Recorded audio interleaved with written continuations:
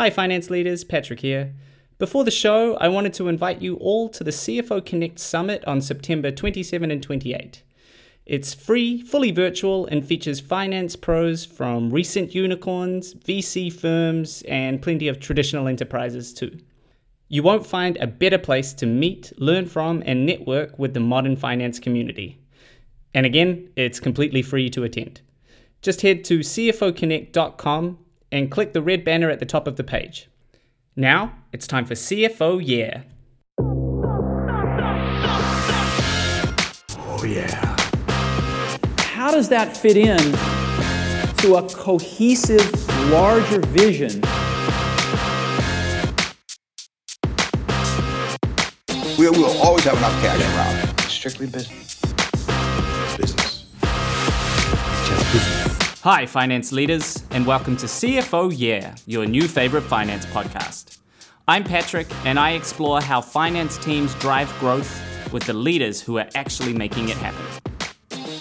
Today, I'm speaking with Rose Pankunis, founder, CEO, and CFO at Sudozi, which modernizes how companies manage vendors, headcount, and budgets. It lets you see financial commitments, streamline spend requests, and collaborate among budget owners. And the name is a play on the Chinese expression for counting beans. Rose previously served as CFO at Scale Factor, VP Finance at Fundbox, and was regional CFO at Uber in the US and Canada, in addition to running pricing globally. In fact, she tells a really interesting story about a $50 million a week spend on just one promotion. She was the first data analyst on Apple TV and was head coach for high school volleyball teams and started her career as a software developer at Goldman Sachs. We spoke about her challenges as a first-time founder, raising a very healthy seed round in May this year, and why CFOs need better access to data in real time. Today's episode is brought to you by Spendesk, the all-in-one spending solution that puts finance teams in control with 100% visibility into company spend. And by CFO Connect, a global community for finance leaders. Join us at cfoconnect.com and you can email podcast@cfoconnect.com with any questions or feedback. Rose Pankunis, welcome to the podcast. Thank you, Patrick. Great to be here. We're very happy to have this conversation with you. And as we always like to do, I'd love to just have you introduce yourself, tell us your career journey and what's brought you to your position today in Sudozi. All right. Thanks, Patrick. Well, going back, I've always been very quantitative early on, even in middle school and high school. And I, in undergrad, tried to major in a number of things, but wound up majoring in economics. And early in my career, I was very focused on analytics and data science and very quantitative fields. About a decade ago, I stumbled into finance at Uber. So I was brought in to run pricing. This was at the time when Uber was just transitioning from Black Car to UberX. And the pricing role was really a central role to partner with all of the general managers around the world as they launched UberX in their markets. And some markets were just launching Uber Black Car too. And so there were a variety of business models we were working with. And as you think, pricing is very core to the financials, the revenue, how much you can spend on incentives, promotions, how much you can spend on growth. And so I found myself in this position in finance where I was influencing all of the main levers of the business and really started to love finance and not only the finance part, but also the accounting part. So thinking about when you launch pricing, how does the revenue impact the accounting treatment, and how does the whole workflow operate from procurement all the way through to FP&A? So got into finance, really enjoyed it. As Uber grew, I also grew my career on the team and wound up running big chunks of the finance department, overseeing a large P&L, particularly in the US and Canada region, but also influencing global P&Ls. Then I left Uber in 2017. It was a fantastic ride, fantastic experience, but I did feel like I wanted to be part of something small again. And so I joined Fundbox, and it's a B2B technology company using data science and AI to automate lending decisions, particularly for SMB. So one of the original fintechs in um, helping businesses work through working capital gaps, and how do you help small businesses not have to put together a lot of paperwork, go to a bank, and really be able to get a lending decision very quickly, right, to help them keep their business going. And so in that company, I took on a VP of finance role. I oversaw your traditional finance functions from accounting through FP&A, investor relations. I also took on a capital markets role in that company because we did lend money, and so there was a debt component of that role, which is really interesting. Fast forward a little bit, I took the CFO role at Scale Factor here in Austin. So I'm based in Austin, Texas these days, and that's what brought us here. And unfortunately, the company wound down during COVID, or at least the beginning part of COVID. COVID's still going on. And I took some time off to decide what I wanted to do. And I kept on reflecting back to some of the challenges I had as a CFO of these growth stage tech startups, where I knew that there was an opportunity for technology to accelerate my workflow and to help me and my team get more done. But at the same time, the tools were not readily available. And there were enterprise solutions that were $100,000, $200,000 with consulting fees. And we weren't ready to bring that on to our team. But so I decided to start Sudozi, which is a real-time finance tool for basically hyper-growth companies to help automate the workflow around getting data together. So whether it's the approval workflow or real-time BVA insights, helping you with the data layer so that the finance teams can be spending more time partnering with the businesses and helping each department think about what are the best decisions to make to help grow the company. Fascinating. And that company, I mean, Sudozi is now a year and a half, a little bit older. How have you found the process of actually running the company, founding and running the company, yourself? Yeah. So coming into this journey, I've fortunately did have some fundraising experience. I've had experience in leadership at companies, but you're never going to have everything, right? Going into a founder type of role, you literally have to have, you're literally running every single function, especially in the beginning. And what I found really helpful is being able to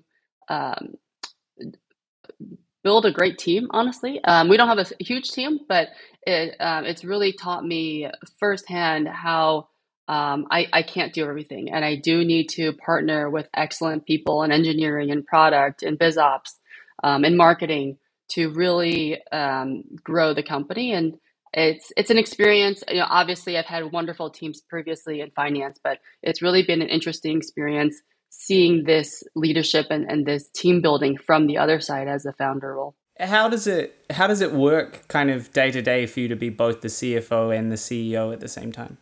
It's all about prioritization. I go into every week, usually a slightly larger chunk, so let's say every month, with some priorities, and the team is so small that the whole team talks about these priorities. So we discuss whether it's product priorities, marketing priorities, and ultimately what we're getting to is the company has these goals in the near term. Which levers can we pull to move them the most? Which things do we still need to be doing, right? We always need to be building more product. We're building a strategic finance tool. There's a lot to build here, right? And so how do we make these trade-offs day to day about what things that we spend our energy on? And it's about the priorities. For me, no one else is running finance, so I am wearing that CFO hat. But at this stage, there aren't as many complexities as there are at a Series C or a Series D company. Right. And so there are fewer complexities, but there are still, I manage all the forecasting, I manage all the investor relations. So there's still a number of things to do, but it is really balanced out with the growth and proving product market fit at this early of a stage. And on that, you just raised nearly $4.5 million in a seed round. How was that process? Yeah, that process was it's definitely interesting, very different from later stage rounds. I've been part of, say, Series B later on, and typically in those rounds, you have much more data to go off of, right? The company typically has at least a few years of record in terms of growth, marketing dollars, how efficient that spend was, your headcount. How much have you been spending on different people? What type of organizations, or how have you divided up your departments internally? And the fundraising is really about how that next tranche of money can be used efficiently to energize the company, to have more growth, whether to have new products, etc. So that's really the slightly later stage fundraising that I've been a part of, which is very data heavy, right? So having your data rooms, your models, all the scenarios prepared. In this pre-seed seed round, it's a lot about the story and more macro conditions, market conditions. How is our software going to fit into the trends that are happening outside, right? And so think about where Sudozi is fitting, and more companies are turning to a blend of contractors, vendors, and not just full-time employees, right? And so we really help with the vendor management, the approval process. There's also Slack and other tools being used more and more, especially in this hybrid work environment. And so how can finance have a tool that fits in with the other workplace tools that are being used? And how can finance really be an accelerator of the business rather than just doing the reporting component? And so telling the story, my founder story, why I believe in this sector, and of course having some metrics and projections, but not nearly as intensely as it was or as it is for later stage fundraisers. And you mentioned kind of trends and focus points for other companies. What has your attention for the rest of 2022? What are you most focused on? For us, it's really, and any company, seeing where those macro environments go. Patrick, you speak with CFOs every week. I'm sure you hear different stories and different situations based on the company. It is very company specific. Some industries are hit worse than others, just depending on what type of revenue, where you are in your life cycle, how much runway you have. So for us, our focus honestly hasn't dramatically shifted that much. We are still early stage. We are still trying to prove out our product market fit, and understanding how finance leaders are leveraging the technology and the tools that are out there today to change their processes, whether it is their monthly close process. What processes can you do before the month actually ends? How about reforecasting? How about communicating? What sort of data are you sharing with your department leaders, especially as you're trying to keep track of budgets more closely and be aware of spend during the month? And so for us, it continues to be understanding what the wave of trends are for different finance leaders today, but also, just like any other company, making sure that we are within our burn range.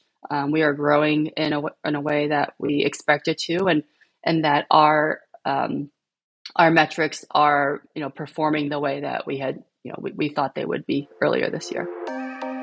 Think you have company cash under control? You may have a process to pay people back, but company spending is so much more than expense claims. Spendesk gives you one system to replace your old-fashioned company cards, track online payments easily, and process supplier invoices faster than ever. Whether you're a growing startup or you've been doing this for decades, it's never too late to upgrade. Graduate from basic expenses to spend management today. Try Spendesk.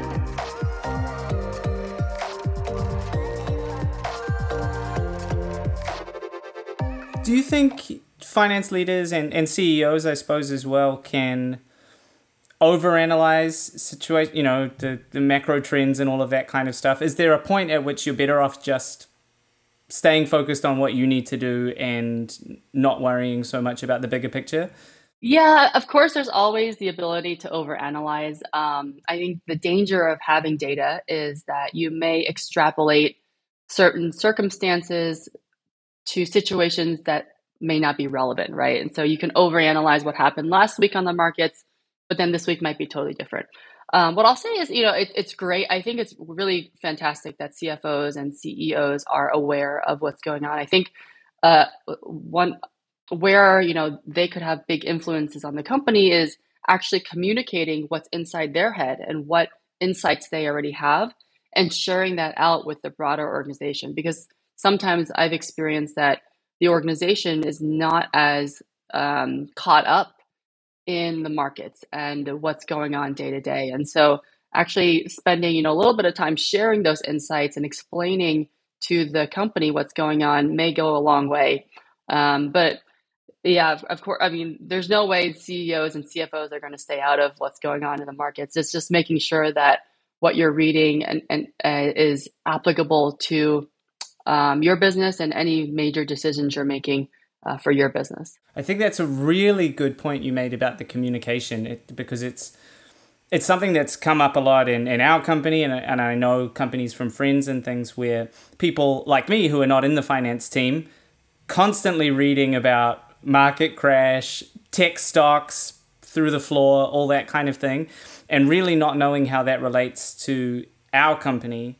So exactly as you said, that's where the role of the CFO can really be, to put things into perspective for the rest of the team. Yeah, absolutely. And particularly on a personal level, right? Like, how does it, if you have stock options, how does it impact options? How does it impact hiring? How does it impact your team? And I know sometimes you can't always share all the details because there's still discussions.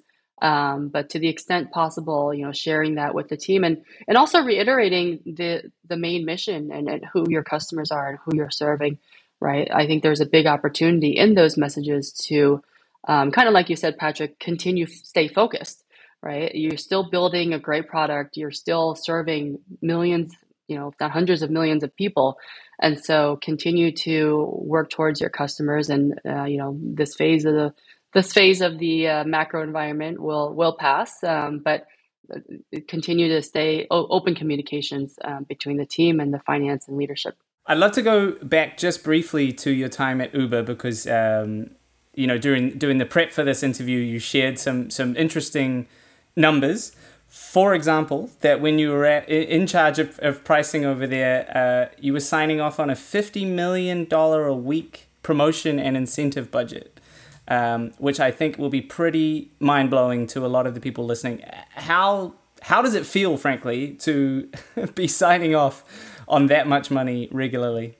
Yeah, it's definitely nerve-wracking, but also at the same time, it wasn't just us, right? If you added up all our competitors in all different parts of the world, Europe, China, Brazil, India, there was a lot of money being spent, and we wanted to stay competitive. So this is actually, the very beginning of an internal tool that we built that wound up, leading to some parts of Sudozi. Is essentially when you are making decisions on that volume of spend every week, there's no way you can go into all the details, right? You need to find a balance of being aware of what's going on in the main strategies and letting people who are the experts in those markets really execute. And so we would have different policies of, hey, if this is a new type of campaign, if you wanted to track, this driver type of incentive, whether it's a weekend incentive or something like that, there was a communication, whether it's, you're going to laugh. It might have been on email. It might have been on Google Forms. So we were making, tens of millions of dollars of decisions over email and Google Forms every week. But there needed to be some communication back to the finance team about what was happening with that money and why that strategy was taking place. Ultimately, we did automate more of that. And so if you decided as a general manager to provide an incentive to this cohort of drivers, we actually could systematically then tag those drivers and then understand, did this incentive, actually work the way that we intended? So did they drive extra hours? Did they do this behavior? Did they take this type of trip. And so that volume of spend and that volume actually encouraged us to build better tooling and to build better understanding of where that money was going. And I think you can generalize that to other parts of the company too, right? Of course, you may not be making that much, those types of decisions every week, but you still are making, vendor decisions, headcount decisions, whether it's monthly, right? Definitely annually or quarterly. And being able to sort of systematically track and understand if those investments you're making are getting the outcomes that you want at the company. But yes, going back to those tens of millions a week, that I don't think I'll be at a company that makes those types of that type of market decision anytime soon. And just a follow-up question on pricing, because it's something that I've been talking about and thinking about recently. Do you have a strong opinion on... Clearly back then in Uber, pricing was, as you explained, part of the finance function, a certain section of the finance function. Do you have a strong opinion on who should be involved in pricing and where it should sit within the company? Should it always be finance for you? A lot of people are talking about it being a product, having analysts and pricing experts within the product organization rather than within the finance organization. Absolutely. And I'll say I actually feel that it's not that important specifically which department it's in. I think much more importantly is the person who is running pricing, and or what, if it's that person's full-time job or even it's a part-time job, the type of person who's running pricing, because it is so integral and it touches so many different pieces of the company. It's the type of person who needs to at least be, they don't need to be best friends, but they need to communicate and have good collaboration skills with all different departments, right? Like you just mentioned, pricing is a huge part of the product in many companies, but it's also part of marketing, right? Your messaging, your positioning, your pricing impacts all of that. And at Uber too, pricing was a big part of legal, right? And so working with legal is actually a huge part of pricing that I didn't expect going into the role. So I think less important, specifically which department, but more importantly, the type of person that you have and the culture that you have at the company to be able to be transparent and communicative on the pricing strategy and actually the quantitative aspect of pricing. And so at Uber, I know usage-based pricing is a very big trend in SaaS, but Uber is ultimately usage-based pricing, right? Like every single ride you take is going to be driven not only on one metric, but actually a combination of different metrics, right? So the distance, the time, some other factors in there.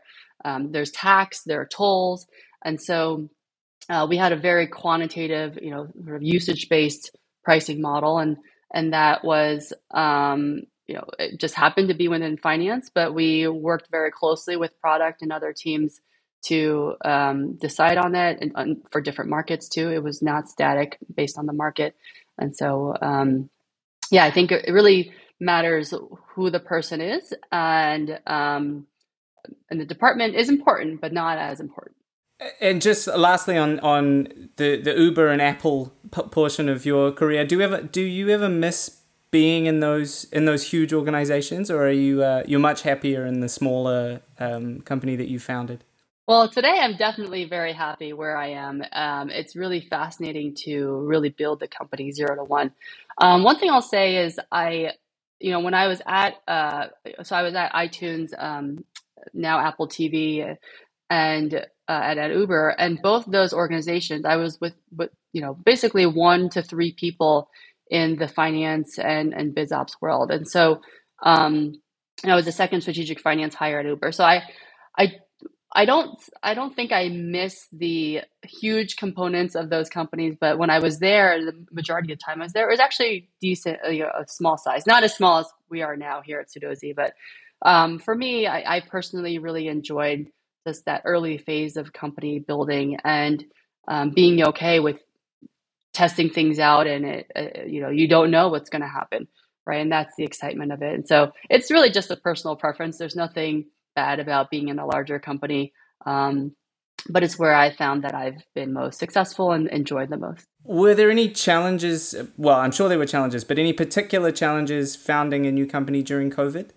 One of the big challenges was just that I couldn't network and meet as many people as easily as I think, if we're in South Park and in San Francisco and going to all the networking events, and so I had to be very purposeful about scheduling meetings, doing some Zoom sessions, but not the traditional, get a group of potential founders together and network, that type of thing. So I had to be very specific about what meetings I scheduled, how I used my time. So I do miss, hearing anecdotes of other people going through their founder journey. I do miss those early days of even thinking about the idea and being able to brainstorm with other people about that idea. So I miss that part. I would say, overall, I've really enjoyed the experience. I don't think COVID has had too negative of an impact. I mean, if anything, it's opened up this normalcy of working from home and working in a hybrid environment. As long as you're communicative, you're going to stand up and being purposeful about the team meetings and things like that. And so I think it's accelerated the ability to form the type of company that we have. But there are certainly aspects of in-person that, especially early on, that I missed out on. But we do have in-person meetings now. So that's been great to see everyone once in a while. And last one on Sudozi. At some point, as you grow, you're going to have to give up, I assume, the CFO side and be the full-time, be only the CEO. How will you know when that moment comes? Or perhaps I'm backwards. Maybe you would rather bring in a CEO and stay CFO. How are you approaching that? Yeah, I'm very open. I don't, I love this hybrid role that I have now. My bet would be that it's easier to hire a CFO than it is to hire a CEO. But maybe let me check with the board. Hope they're in agreement with that. I think it's a great point. How I would advise any other founder on when it's time to bring in a head of finance or director of finance to start, and then eventually to VP finance and a CFO. I think when there is, this is more of a metric, but like that late Series A, Series B timeframe where you are thinking through a number of opportunities within the company of how to invest the money that you have, right? So thinking about whether it's more growth, what type of growth, what channels you want to grow in, what type of product you want to build, and who you need to hire for the product and other parts of the team. And so, that the stage where I'm spending more time in the scenario planning than I think I should be, and there are other opportunities for me to grow the business.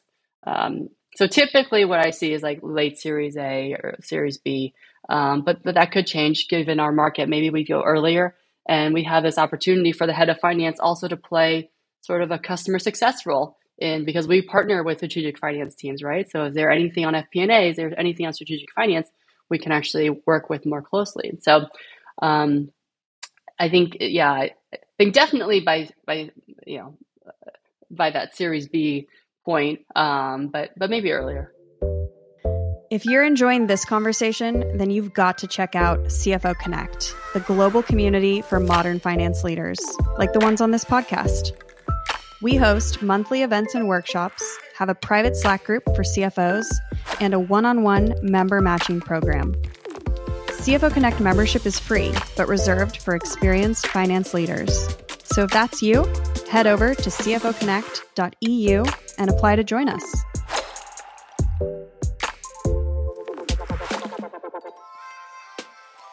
All right, we're going to turn now to our quickfire questions. So the first one, what is one finance tool you couldn't live without? These days, and reflecting earlier in my career, I actually think QuickBooks does a lot for small businesses. There's a lot you can do on top of QuickBooks too, and it's a really great I know some people don't like to call it as an ERP, but it's a starter ERP, if you will. And I think it's a really great, cheap way to get something going for the company. If there was one part of your day-to-day you could outsource completely and forget about, what would it be? Oh, I think it has to be the food preparation. And so I have a 1 and a 3-year-old, and there's constant bottle making, food prep, snack prep, cleanup. So that component of it. What's the best advice you've ever received? The best piece of advice I ever received is really, I don't know if this is advice, but just a note. People will always remember how you make them feel, right? So in that moment when you have a deadline or your boss is calling for something and you need something urgently, it's always important to be respectful of the people who you're on for your team, to communicate the goals, and don't be as harsh, particularly on email or these electronic communications. That it doesn't always come through as you want it to, and so people aren't going to remember the specific task you asked them to do or whatnot, but they are going to remember how you made them feel, and I think that's important to keep in mind. It's a great one. And finally, which other finance leaders do you talk to or learn from regularly? I'm in a really fortunate position where I get to speak with finance leaders multiple times a week and understand their pain points, their growth trajectory, whether it's, we just closed our Series A through, we're late stage, we're looking for a fully robust planning tool. And I draw inspiration from all of them. I really enjoy my conversations, and I try to be helpful where I can.